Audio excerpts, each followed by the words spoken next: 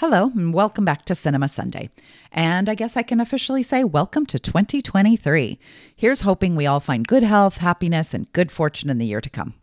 I am your host, Candy Thomas, and each week I'm going to watch one of the 94 movies that have won an Oscar for Best Picture and tell you exactly what I think of them. I'm going to follow the same template I always follow, which is the basic details of the movie, things like who's in it and what's it all about, and I'm going to answer 3 important questions. 1. Does it stand the test of time? 2. Is it Oscar worthy? 3. Should you watch it, or is this just another 2 hours you wish you could have back?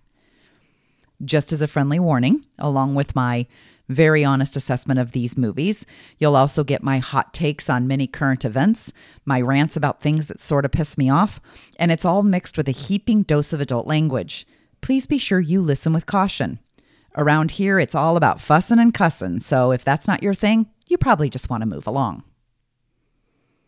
Before we begin, I'd like to thank Wikipedia and IMDb, as they are great sources of information for all things Oscar and movie related. And with that, let's take it away.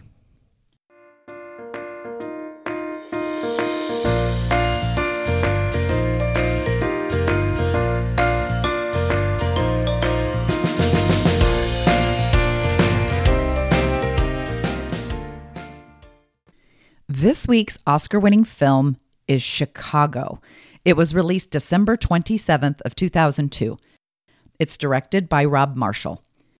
It stars Renee Zellweger, Catherine Zeta-Jones, Richard Gere, Queen Latifah, and John C. Reilly, plus an extraordinarily talented group of actors in smaller roles and an incredible group of singers and dancers who didn't get widely celebrated but will absolutely knock your socks off. This is very much a collective effort. It was nominated for a total of 12 Oscars and it won 6.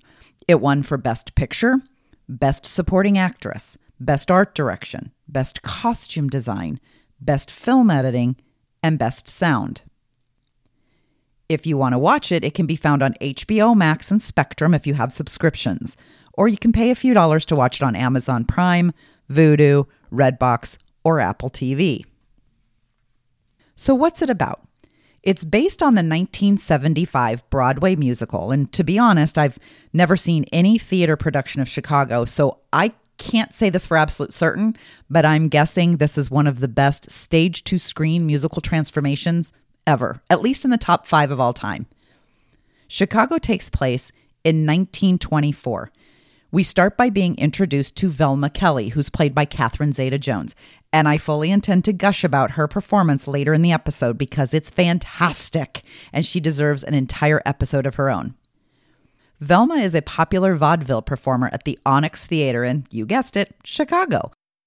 She and her sister perform as a duo, but on this particular night, we see Velma performing alone. Turns out earlier that evening, she discovered her sister was having an affair with her husband. So Velma shot and killed both of them. Ever the professional, she shows up for work and nails her performance. But the police are waiting for her off stage and she's arrested for murder. In the audience that night is Roxy Hart, who's played by Renee Zellweger. Roxy is a housewife and occasional chorus dancer who yearns to be a big star. She's confident that she has the talent. She just really needs her big break. Roxy foolishly believes she can get a foot in the door by sleeping with a furniture salesman named Fred Casely, who insists he knows the manager of the Onyx and could help her get an audition. The affair lasts for a month before that scumbag Casely finally admits he doesn't know the manager of the Onyx. In fact, he just lied to get Roxy into the sack. Now, of course, she's pissed. So Roxy pulls out her husband's gun and shoots Fred dead right in the middle of her own apartment. Her unsuspecting and very gullible husband, Amos, played by John C. Reilly, and you know him. He's typically a hilarious sidekick in movies like Step Brothers or Talladega Nights, but he's also a very reliable dramatic actor in movies like Magnolia and Boogie Nights. He's pretty much good in everything he's in, and this is no exception. Amos believes Roxy's story, that the dead man laying on the floor in their home is a burglar that Roxy killed in self-defense. In fact, Roxy is able to convince Amos to take the blame himself, telling the police that he came home from work to catch the burglar entering their home as Roxy slept, and he's the one that shot the guy to death. It seems like an open and shut case, right? Why would anyone prosecute a man for protecting his home? Until the police tell Amos that the dead man is Fred Casely. And Amos's wheels start to spin. He's like, but how could he be a burglar? My wife knows him. Add that to the story being told by the nosy neighbor across the hall that identifies Fred Casely as someone who came to Roxy and Amos's apartment a few nights a week while Amos was at work. Awkward. Well, it doesn't take Amos but a half a second to rescind his false confession. Roxy is arrested for murder, and the district attorney announces he intends to seek the death penalty.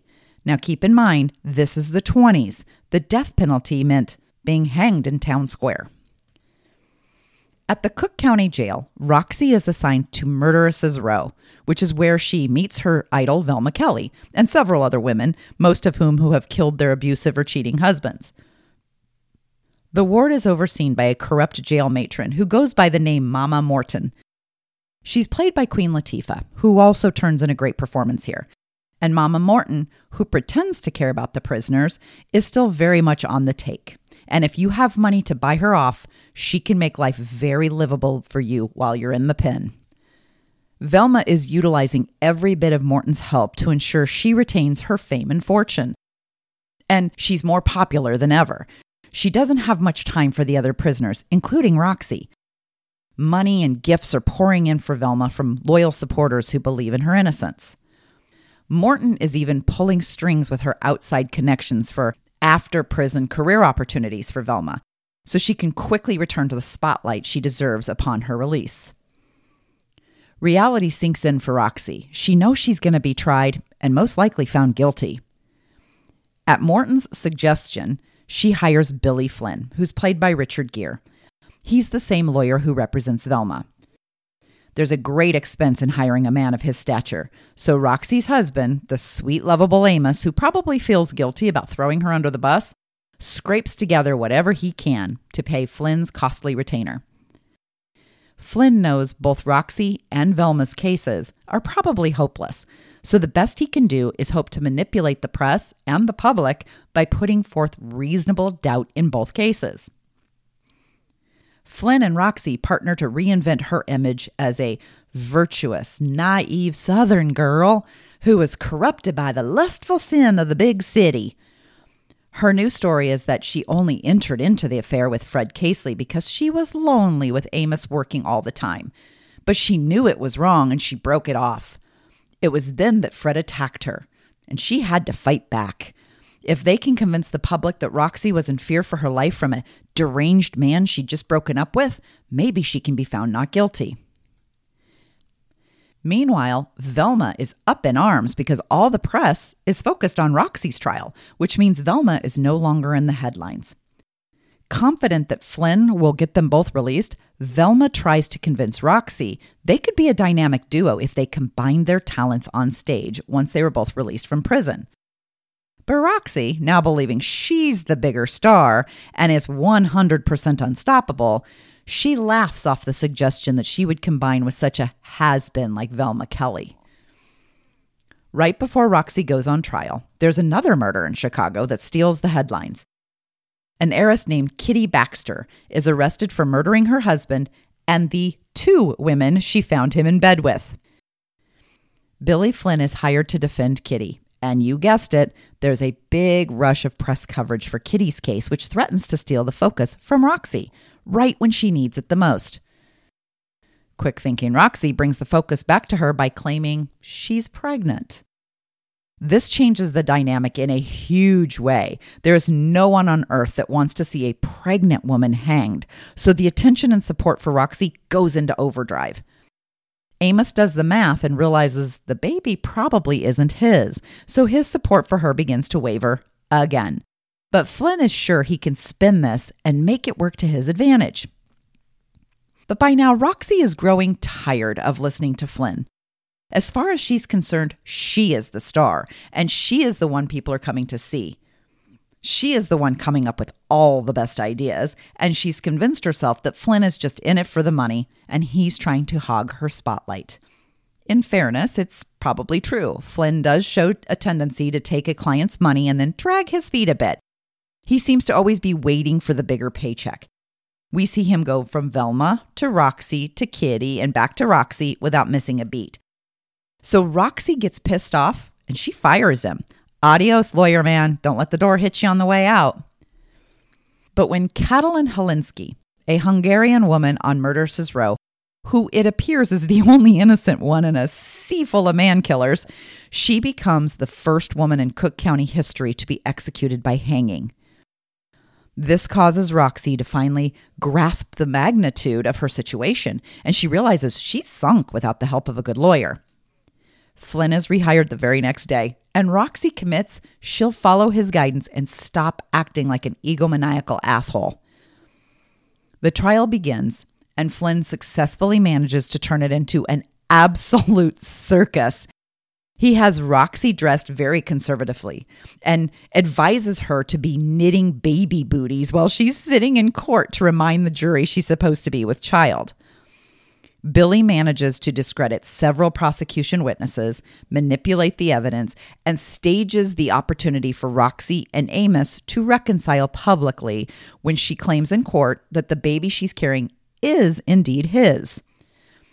Roxy takes the stand in her own defense, and she does a solid gold job of convincing the jury that she feared for her life, that she and Fred Casely both reached for the gun, she fought him, got the gun, and shot him to save her unborn child. Everything seems to be going as planned until Velma Kelly arrives in court as a witness for the prosecution. She has in her possession Roxy's diary, which she claims to have found just lying around, but that the details inside will incriminate Roxy. And in exchange for her testimony, Velma will be given immunity and released from prison. Of course, there's a bit of cat and mouse here, as the diary has been notably doctored, and Flynn manages to convince the jury that District Attorney Harrison planted the evidence against Roxy.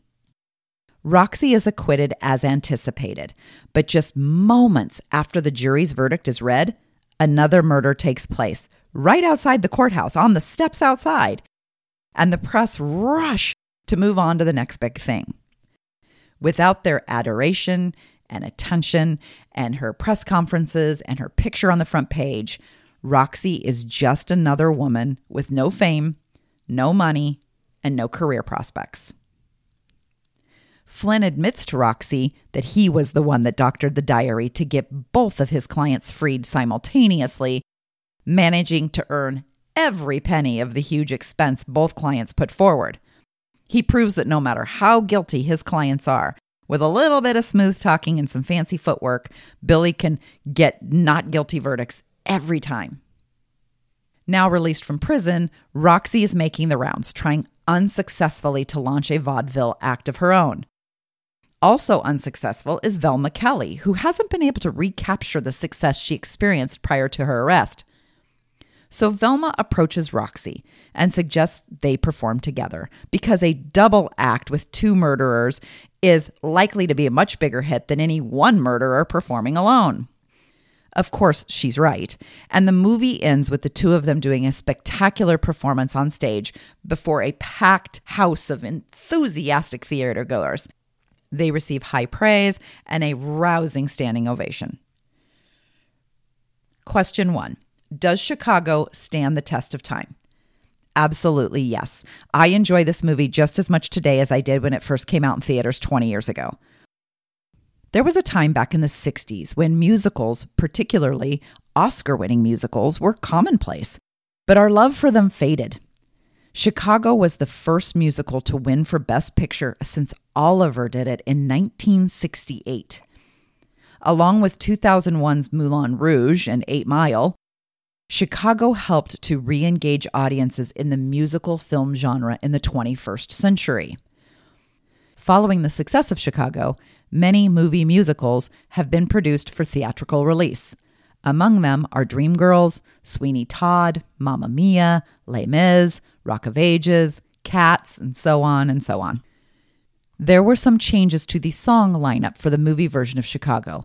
Many songs from the original theater version didn't make the cut, but holy cow, the songs that are in this movie are very well performed.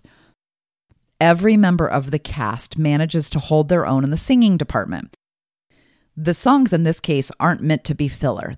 They seamlessly help move the movie forward, often telling big chunks of the story with their lyrics, exactly what you'd expect from a well-produced musical. Artistically, it is an amazing film to watch. The best description I can give is the word spectacular. That's exactly what it is. The costumes, the choreography, and the sound. I mean, it's just dazzling. It's a clever script, lots of humor and depth, and it transitions very well from spoken scenes to musical productions and back without ever missing a beat. Many of the scenes are a depiction of what's happening inside Roxy's head. So they're her daydreams or fantasies that are being played out in very vivid detail. Every performer holds their own in the singing and dancing scenes, even those you'd never think had it in them, like Richard Gere and John C. Reilly. From an overall theme perspective, many of the women on Murderesses Row were indeed legitimate victims of abusive, drunk, or cheating husbands, so you can manage to find a degree of empathy for them. But let me be clear, you definitely shouldn't blow your husband away with a shotgun because you don't like the way he pops his gum. But there are some characters who have been legitimate victims, and it's easy to root for them in their pursuit of justice. I do find it a bit ironic all these years later that Roxy Hart ends up being one of the protagonists, considering that she was the one having an affair behind the back of her husband, who had never been anything but a loving and kind man to her. She's so overcome with the need for fame and money that she doesn't really care who she has to hurt to get there. She murdered a man in cold blood whose only crime really was lying to her. To be honest, she really is kind of a shitty person. If the roles were reversed and this character was a man, we'd all be cheering for him to be drawn and quartered by morning. But somehow we buy into the notion that Roxy Hart deserves another chance. And it's reinforced with the sweet, demure smile and big-eyed appeal of Renee Zellweger. So be warned, you will find yourself on her side, whether you intend to be or not. Question 2. Is it Oscar worthy? Yes, it's definitely a very good movie. The other movies nominated that year were Gangs of New York, The Hours, The Pianist, and Lord of the Rings, The Two Towers. I think there's some really fantastic filmmaking in this group, but I can also see how it was easy for Chicago to stick out among this group of much deeper, darker, kind of dramatic movies. By comparison to them, Chicago feels like you've won a free trip to Disneyland, so it's hard not to vote for something so uplifting and widely entertaining. Catherine Zeta-Jones won for Best Supporting Actress. I personally think she should have been nominated in the Best Actress category because I will die on this hill. I think that Velma's storyline is every bit a starring role as Roxy's is. But to be honest, that probably would have diminished her chances to win, which she so richly deserved. Often we see talented actors appear in musicals, and we're just frankly happy when they can just be convincing enough to not make themselves look foolish. Never mind that we'd ever expect them to knock it out of the park. Think of Meryl Streep in the movie Mamma Mia. You know, just basically okay enough to kind of hold her own, but wasn't great. But Catherine Zeta-Jones is in her own category here. She absolutely owns the character of Velma. She contributes the type of performance you come to expect of a professional singer and dancer, which isn't easy considering nearly every musical number is filled with dozens of actual professional singers and dancers. But she doesn't miss a beat. Every single split, jump, high kick, she's got it. And the strength and maturity to her singing voice is like magic to your ears. It is the role that made me a Catherine Zeta-Jones fan. This truly is her absolute most shining moment. Likewise, Renee Zellweger's performance is full of surprises. She's well above average in the singing department. She may not sing with the confident power or gusto that Zeta Jones possesses, but she will impress you nonetheless. I think she dances well enough, but most of Roxy's musical numbers are solo. So there's not an army of, Rockette caliber dancers in the background for Renee to be compared to. I think the fairest way to say it is that she dances well enough to pull off the character of Roxy, but I'm not sure she would have been able to play Velma. And I'm not trying to bash physical appearance, but in my opinion, Zellweger, who's always been a petite, healthy person, she is just simply too thin in this movie. She has a good deal of lean muscle, but compared to all the professional dancers, she kind of looks gaunt and maybe a little bit bony. I don't want to go off on a tangent because I really don't want to be the one who criticizes other women for their choice of how they wish to look. It's their body. But you see it in the final scene when she and Zeta Jones are performing together. She just looks a little bit gangly. I guess that's the word I want to use. It's not noticeably bad. It's just different. I guess what I'm trying to say is that it's terrible that Hollywood pressures women to look a certain way in order to be popular. And many of them will make unhealthy decisions in order to stay relevant. And I do worry that was what Zellweger was going through at this stage in her career. And I think it's incredibly sad. Moving on. Let's talk about the costumes for a minute. There is the authentic feel of the 20s jazz era, which is a really cool period in American fashion history anyway. Women wearing flashy dresses covered with fringe and sparkly gems. Their short, cutesy bob haircuts and their long, dangly earrings. The entire look is fantastic and it's very authentic. The men in zoot suits and fedoras. Oh, I just love it. Then there are the dance numbers that feel more like cabaret, or I guess burlesque is probably the best word to describe it. There's an incredible amount of challenging choreography. But now I'll picture all the women wearing little more than like bras and panties with garters. It's very sexy, but it's not meant to be in a sexualized way. It doesn't come across as demeaning or gratuitous, in my opinion. All of the other main performers were nominated for acting Oscars as well. Unfortunately, Renee Zellweger, Richard Gere, Queen Latifah, and John C. Reilly all came up empty. I found Queen Latifah to be another pleasant surprise. She has a great solo scene where she's doing this sexy, flirty dance, and she pulls it off with such great confidence. You're just going to love it. Question 3, should you watch it? Yes, I really do think you should. It's very entertaining. There's a lot of razzle dazzle and great performances and flashy costumes and catchy songs. There's a number of smaller roles played by notable actors like Christine Baranski and Lucy Liu and Taye Diggs and Dominic West and Maya. Just a heaping dose of talent coming at you from all angles. It seamlessly moves back and forth between the real scenes and kind of Roxy's daydream scenes. So they do such a great job of blending the two together. I remember when I saw this in the theater, I had no previous knowledge of the story at all. And I had never seen any stage production of Chicago. I walked in with zero frame of reference. The opening act, which is All That Jazz performed by Zeta Jones, it left me stunned. I was so wowed, I thought, it couldn't get any better, but it does. Every single song, just one after the other, it just keeps getting better and better. By the time it got to Cell Block Tango, which I think is the 4th or 5th song, I was just beside myself. It was just so delightful. Many of the musical acts are like Cirque du Soleil performances. I can't give enough credit to the choreographers and the wildly talented backup dancers. It's spectacular. If you like big, flashy, colorful, eye-popping musical productions, you're going to really enjoy Chicago. Okay, that's a wrap. Thank you for listening. This has been episode 13 of Cinema Sunday. I'll be back next week to discuss another Oscar-winning film. Please tell your friends about this podcast. It's really helpful if you like and follow the show, or even post a review. That is the best way to help Cinema Sunday reach a wider audience. The music for Cinema Sunday is appropriately titled So Happy. It is by Scott Holmes Music. I got it off of freemusicarchives.org, and the work is licensed under Creative Commons by NC 4.0. Links are provided in the bio, and if you happen to visit the Free Music Archive, they do take donations, so please be generous. Thanks, and see you next week.